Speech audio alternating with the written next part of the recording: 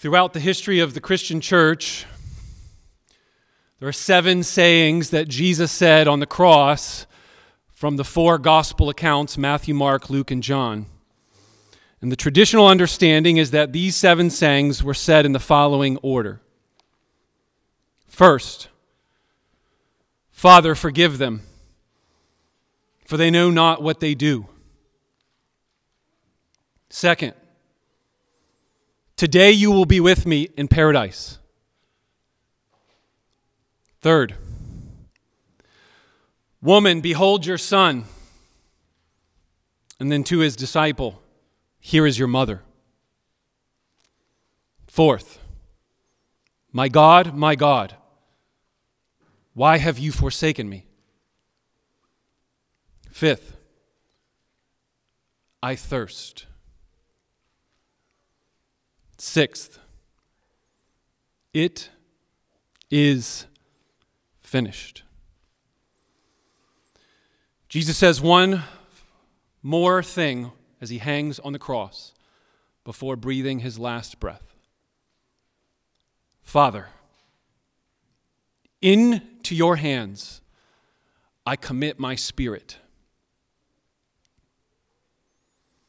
Jesus died with these words on his lips. I propose that we live with them on our hearts.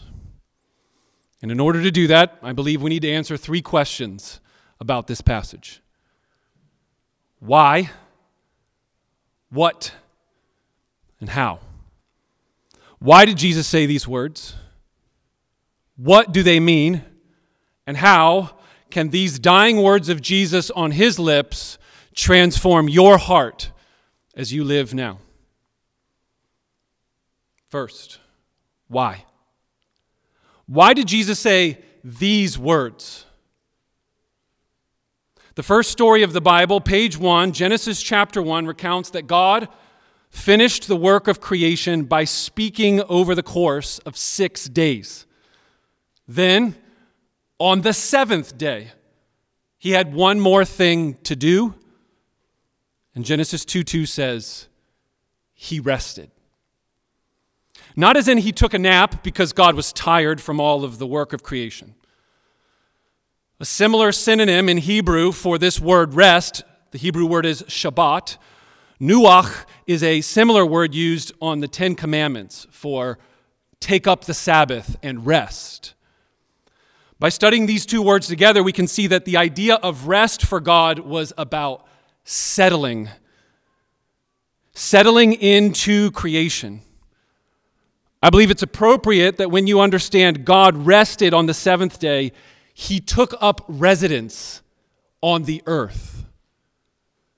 For 6 days, he worked.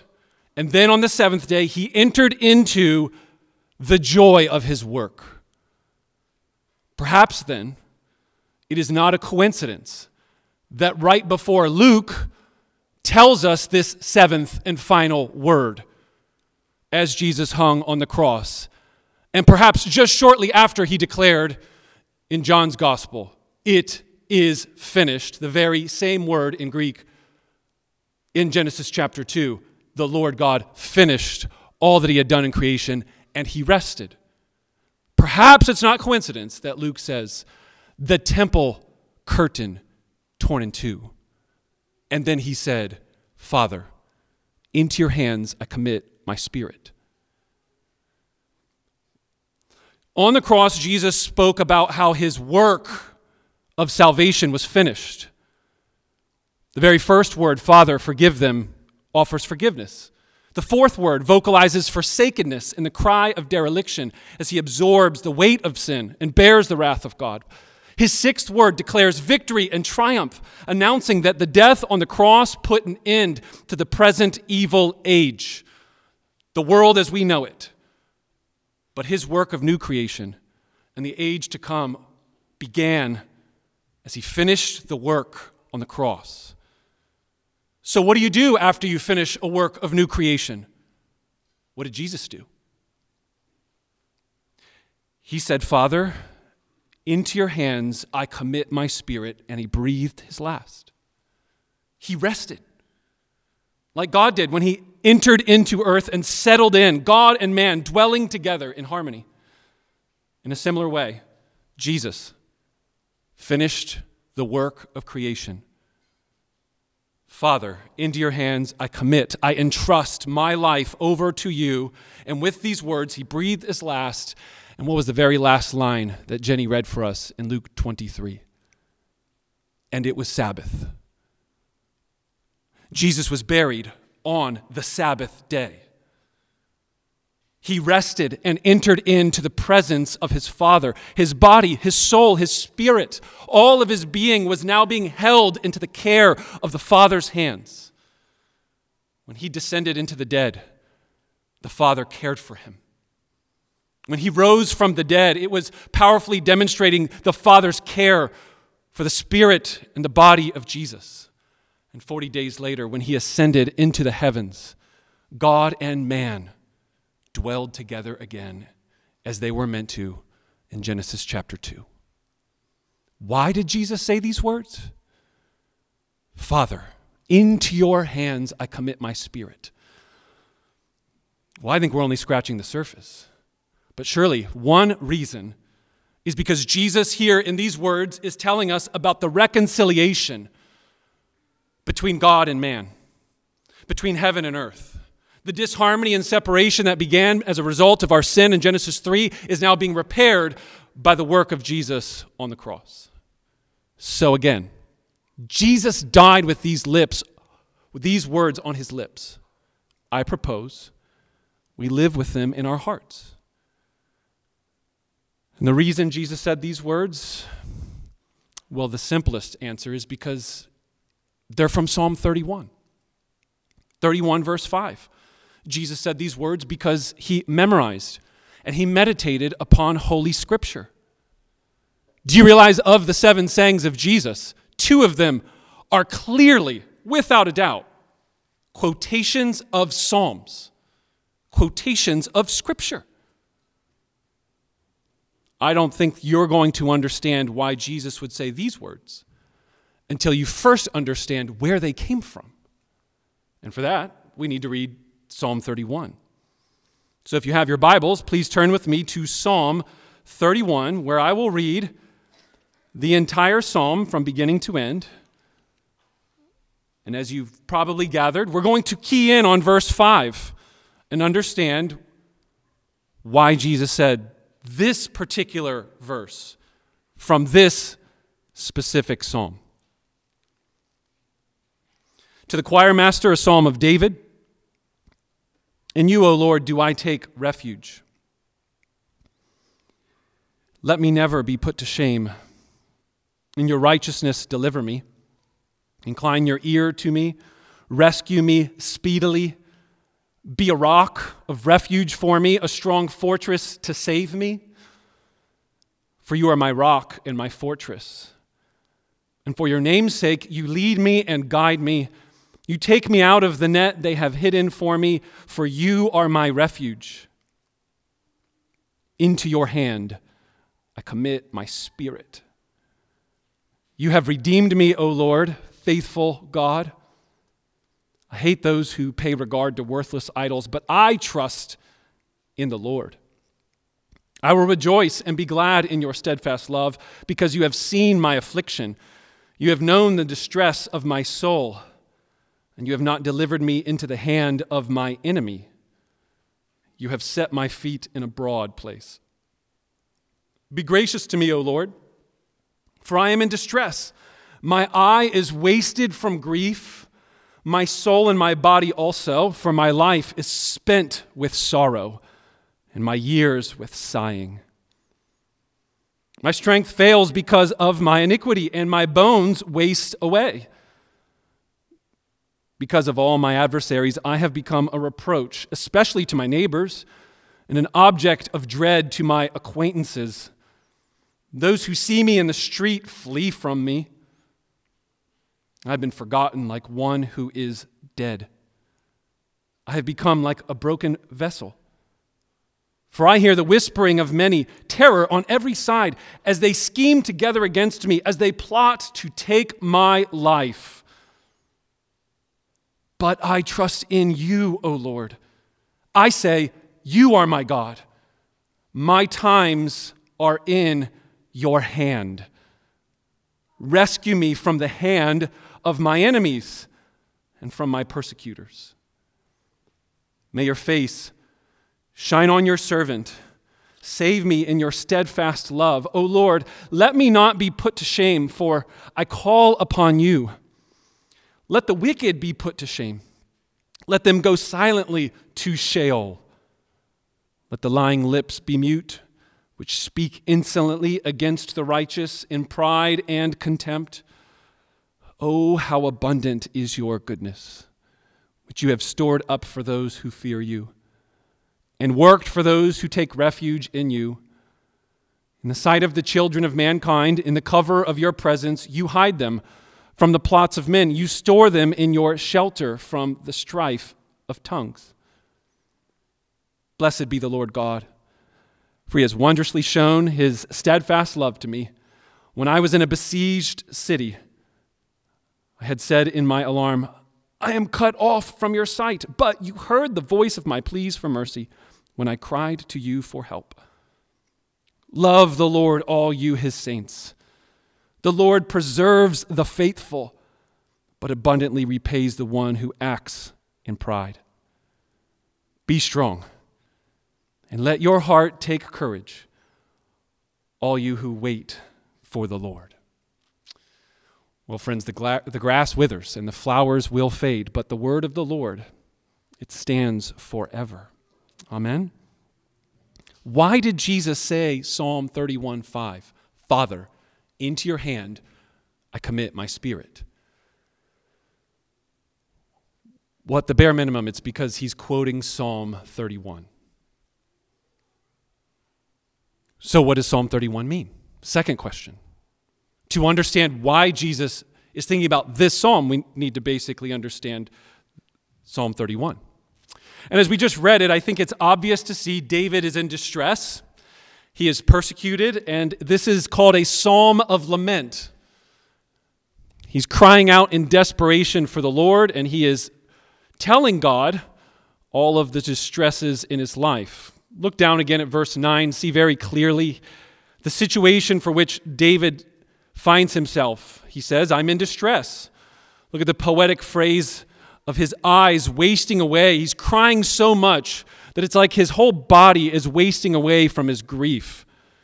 Verse 10, he says that my life is spent in sorrow, and his years with sighing, and therefore his strength is failing because of his own sins, and his bones wasting away. But it's not just his own sin. Verse 11 makes clear that he has outside adversaries that are against him, even his neighbors, acquaintances. Verse 12 says he has been forgotten as one who is like they're dead, like a broken pot on the ground, a vessel that has no purpose anymore. That's what he feels like as a human being. He hears whispers, terrors, every side. He's surrounded by schemes and plots to take his life. And in the middle of all of that, he declares, verses 14 and 15, I trust in you, O Lord. You are my God. My times are in your hand. So therefore, I am confident of your rescue from the hand of my enemies. And there it is. I think a key idea of this psalm is a play on words. A declaration of God's trust, pictured by the strength, the might, the sovereignty of his hand, in contrast to David feeling as if he is being held by his enemies. My times are in your hand, God. I trust you, even though it feels like right now I am swallowed up by the hand of my enemies. So this is what I believe is in the context of our all-important verse, verse 5. Father, Jesus says. That's added. That's not in verse 5, as you see in Psalm 31. As he prays, Father, into your hand I commit my spirit. In the same way that David needs rescued and redeemed from hands of evil men, so Jesus is hanging on a cross because of the hands of evil men. And I believe that Jesus' quotation of this psalm is to reference for all of us his absolute surrender of control to the Father and trust of his entire life, being, soul, however you might summarize what it means to live and exist. As Jesus taught his own disciples, it's better to lose one's life and be saved than to try and gain one's life and then lose it. What does it forfeit a man to gain the whole world but then lose his soul?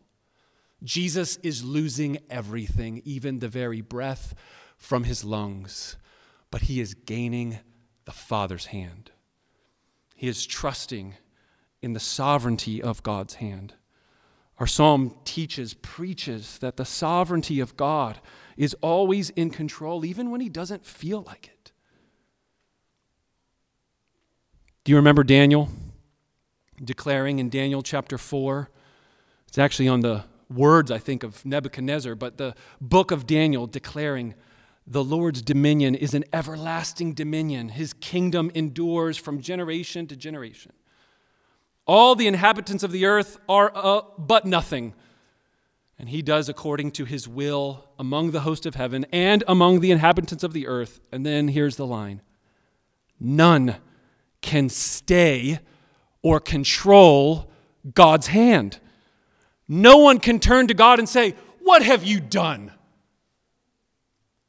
David puts his hope in the sovereignty of God when he is being distressed because he knows that ultimately no one can turn to God and say, "Who do you think you are? What are you doing in my life? The world revolves around me." David has hope because of the sovereignty of God's hands. David has hope because of the stability of God's hands. God is a rock, a refuge, a strong fortress, verse 2 says. Isaiah 42:6 says, "I am the Lord, and I have called you in righteousness. I will uphold you by the hand. I will watch over you, and I will appoint you as a covenant to the people and as a light to the nations." Do you know the safety and the security of God's hand? His sovereign hand is stable, like a fortress, like a rock. Jesus says that the Father has given me all of the disciples, and no one can snatch them out of the Father's hand. God's hands are sovereign. They're stable. They're strong. When David's strength fails, he turns to the Lord and he tells all of the people in verse 24, "Put your strength in this sovereign God. He is our refuge." The word refuge is stronghold, a place of strength.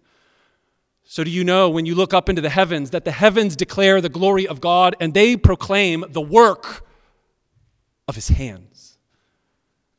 Or as Isaiah 64:8 declares, "Lord, you are our Father. We are clay, and you are our potter, and all of us are the work of your hand." At that moment, I think you should be meditating on Genesis 2 and God, the potter, the man forming from the ground like a pot by a potter, taking the clay and working the dirt of the ground into a human.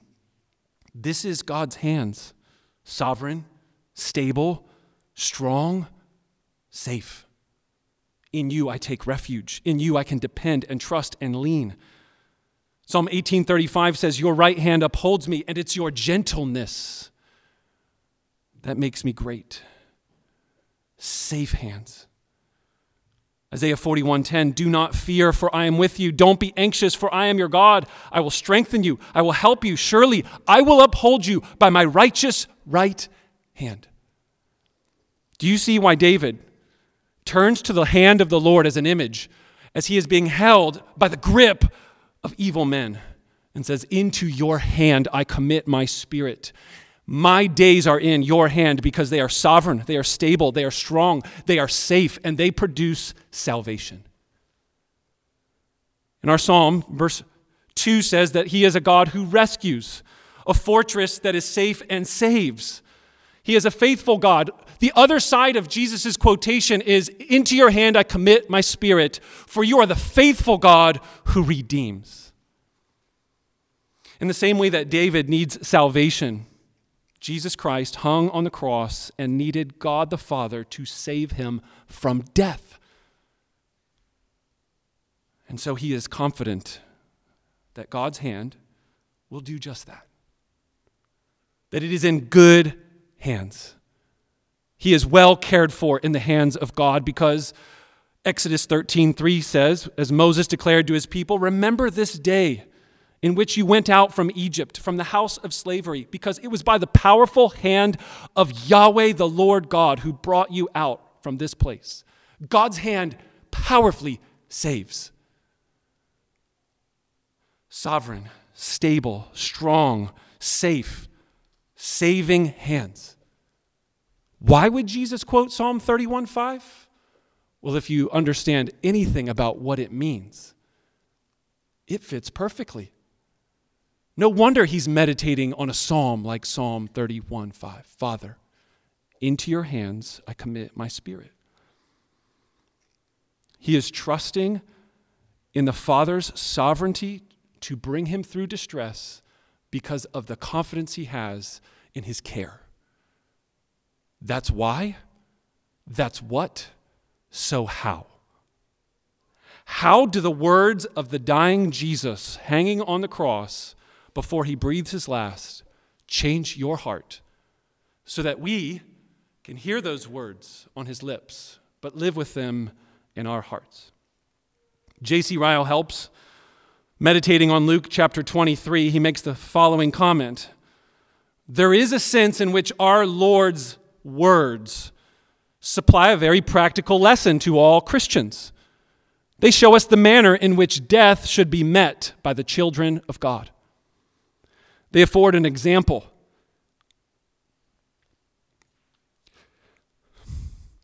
They afford an example which every believer should try and follow. Like our Master, we should not be afraid to confront the King of terror, death itself. We should regard death as its vanquished enemy whose sting has been taken away by the death of Christ. We should think of death as a foe who can hurt our body, but only for a little while. After that, there is nothing more that he can do. We should await the day of our death as it approaches and do so with calmness and patience, and believe that when our flesh fails, our soul will be held in his hand. No wonder this is why Stephen said as he was dying, pelted with rocks, Lord Jesus, receive my spirit. Happy indeed are those who have this as their lasting end. Do you understand that in the same way that David needed to be rescued and redeemed from evil men, Jesus needed to be rescued from evil men and put his trust in the hands of God? J.C. Ryle says this is an example for us to follow in his steps. By all means, it is a substitutionary act of incredible faith that you and I can only pray that God's Spirit will allow us the strength in those moments to achieve. But I do believe by his Spirit, he enables and strengthens us to follow in these steps as steps of repentance and faith. I wonder how many of us, as we live in our life and in this world, my times are in your hands. Perhaps Psalm 31 should be one of those psalms that you return to again and again and say, this time, right now, Father, my life, my time is in your hands. Is there anything going on right now in your life, in the world, that's different, let's say 2-3 years ago? Were you any less cared for by the Father 2 years ago, February 2020, than you were March 2020? Our times, every day, every second, the Father holds with his sovereign, strong, stable, saving hands. And in the same way that Jesus puts his hope and his trust in the ability for Jesus to be rescued and delivered from evil men, so too you, no matter what you are going through, no matter what times you are in. But Pastor, what if the hands of God allow absolute evil to take place? What if I cannot make sense how he is turning this terrible thing into a wonderful good? What if his hands allow suffering and layers upon layers of suffering? Not just one bad thing, but a continual onslaught of suffering where you feel like, I can't take it anymore. I give you this pithy word as a proverb. Jesus Christ did not necessarily trace the Father's hand. He trusted his heart. The way of Christ was to allow Jesus to be dealt into the hands of wicked, evil men. Horrific suffering. Jesus, you could say, for a moment, it seemed like, earthly speaking, was in the hands of men, Matthew 17:22. Or explicitly, Matthew 26:45, he was taken and delivered by the hands of sinners. Or in Luke 24, it's explained that by the hands of sinful men or lawless men in Acts chapter 2, 22-23. The death of Jesus was certainly and clearly done by wicked, lawless, evil men. But the very same breath, Scripture says that this was the Father's plan from before the foundation of the world, and therefore the way for Christ into the hands of the Father was through the hands of sinners. So when you cannot trace God's hand and you feel so confused as to what God might be doing, trust his heart. Bank on his character. Consider his sovereignty. Remind yourself of the stability and strength and safety and security and salvation that he accomplishes with hands. And of course, be like Thomas in your doubts. Show me the scars in your hands. And gaze into the hands of Jesus Christ and notice this is what sovereignty, strength, stability, and ultimately salvation looks like in the hands of God. Some of you might have been wondering when I was reading J.C. Ryle why I started to have trouble reading the quote. It wasn't necessarily the quote. As I was reading J.C. Ryle, I was reminded of what I was knowing I was going to share with you to conclude this message. How do we know that God's salvation plan brings about new creation with forgiveness of sins? And for those who would repent and put their trust in Jesus so that you would entrust your life into the sovereign hand of God, surrendering absolute control of everything to him, that you can stare death in the face like Jesus did, and follow in his steps. Well, 3 months ago was this last week when my mom passed. And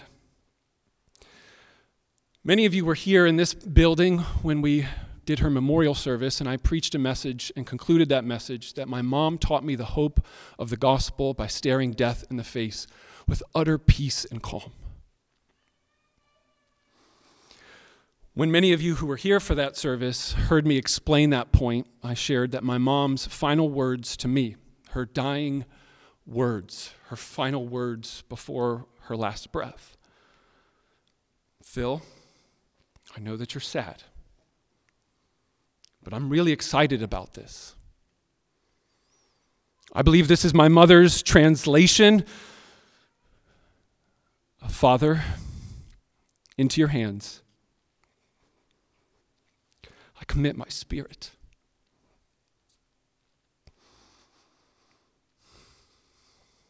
Our family traveled to the Maryland, D.C. area, and we did a second service a few weeks later. As many of you know, when someone close to you passes, you're kind of numb. You haven't really taken it in. And I gave the same message to all our friends and family. But when I got to this last point, I had a few weeks to think about what I'd said. And so most of you didn't hear this. And I wanted to just finish our time with a little excerpt from a funeral service in Maryland. I asked the question, why would my mom say this to me? How could anyone say this?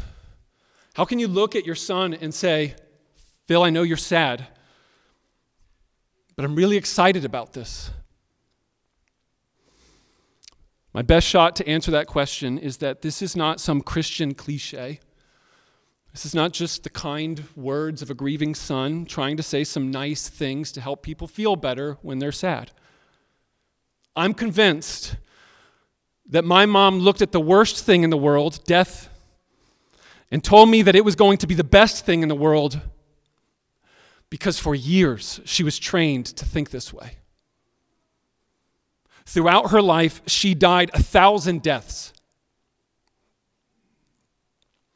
Before October 25th, she suffered the sins of this world, and through those sufferings, she put her hope in a God who would care for her. She experienced shame and embarrassment more times than I can count.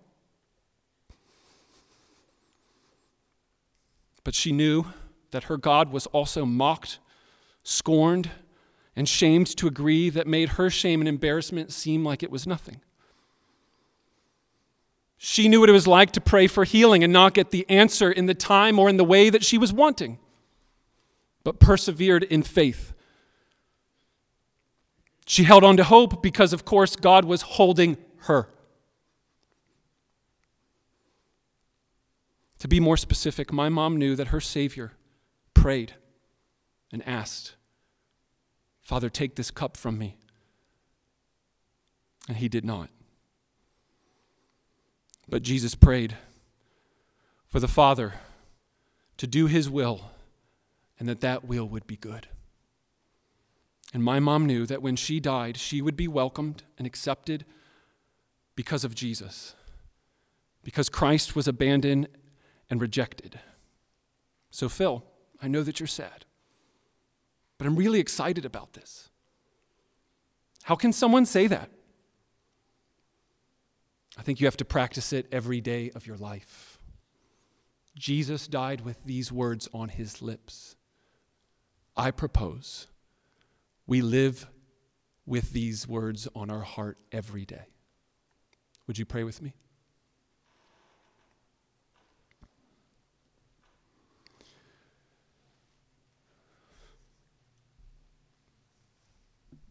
Our gracious God and our Heavenly Father, we want to thank you now in a prayer of thanks that you have revealed yourself to us. You have told us in your word that you are worthy of our trust, that your sovereignty is a rock of refuge for the chaotic days of our lives, and that our time, whatever time that may be, it is in your hands. Father, we thank you that the hands, the nail-pierced hands of Jesus, shout and proclaim that you know suffering and that Jesus went through suffering so that when we follow in his steps, we can trust that we are in good hands. Oh, Father in heaven, we thank you for the gift of the Holy Spirit that applies God's word into our hearts. We thank you that you are near even when you feel far. We thank you that you can be trusted even when you can't be traced. We thank you that you are our source of salvation, safety, security, and that no one can snatch us out of your hand. We want to pray that if there are any who are here that do not know the safety and peace and security of your hands, they would turn from their sins. They would repent of trying to deal with the world by their own hands and surrender control to you, Father. We pray this in Jesus' name. Amen.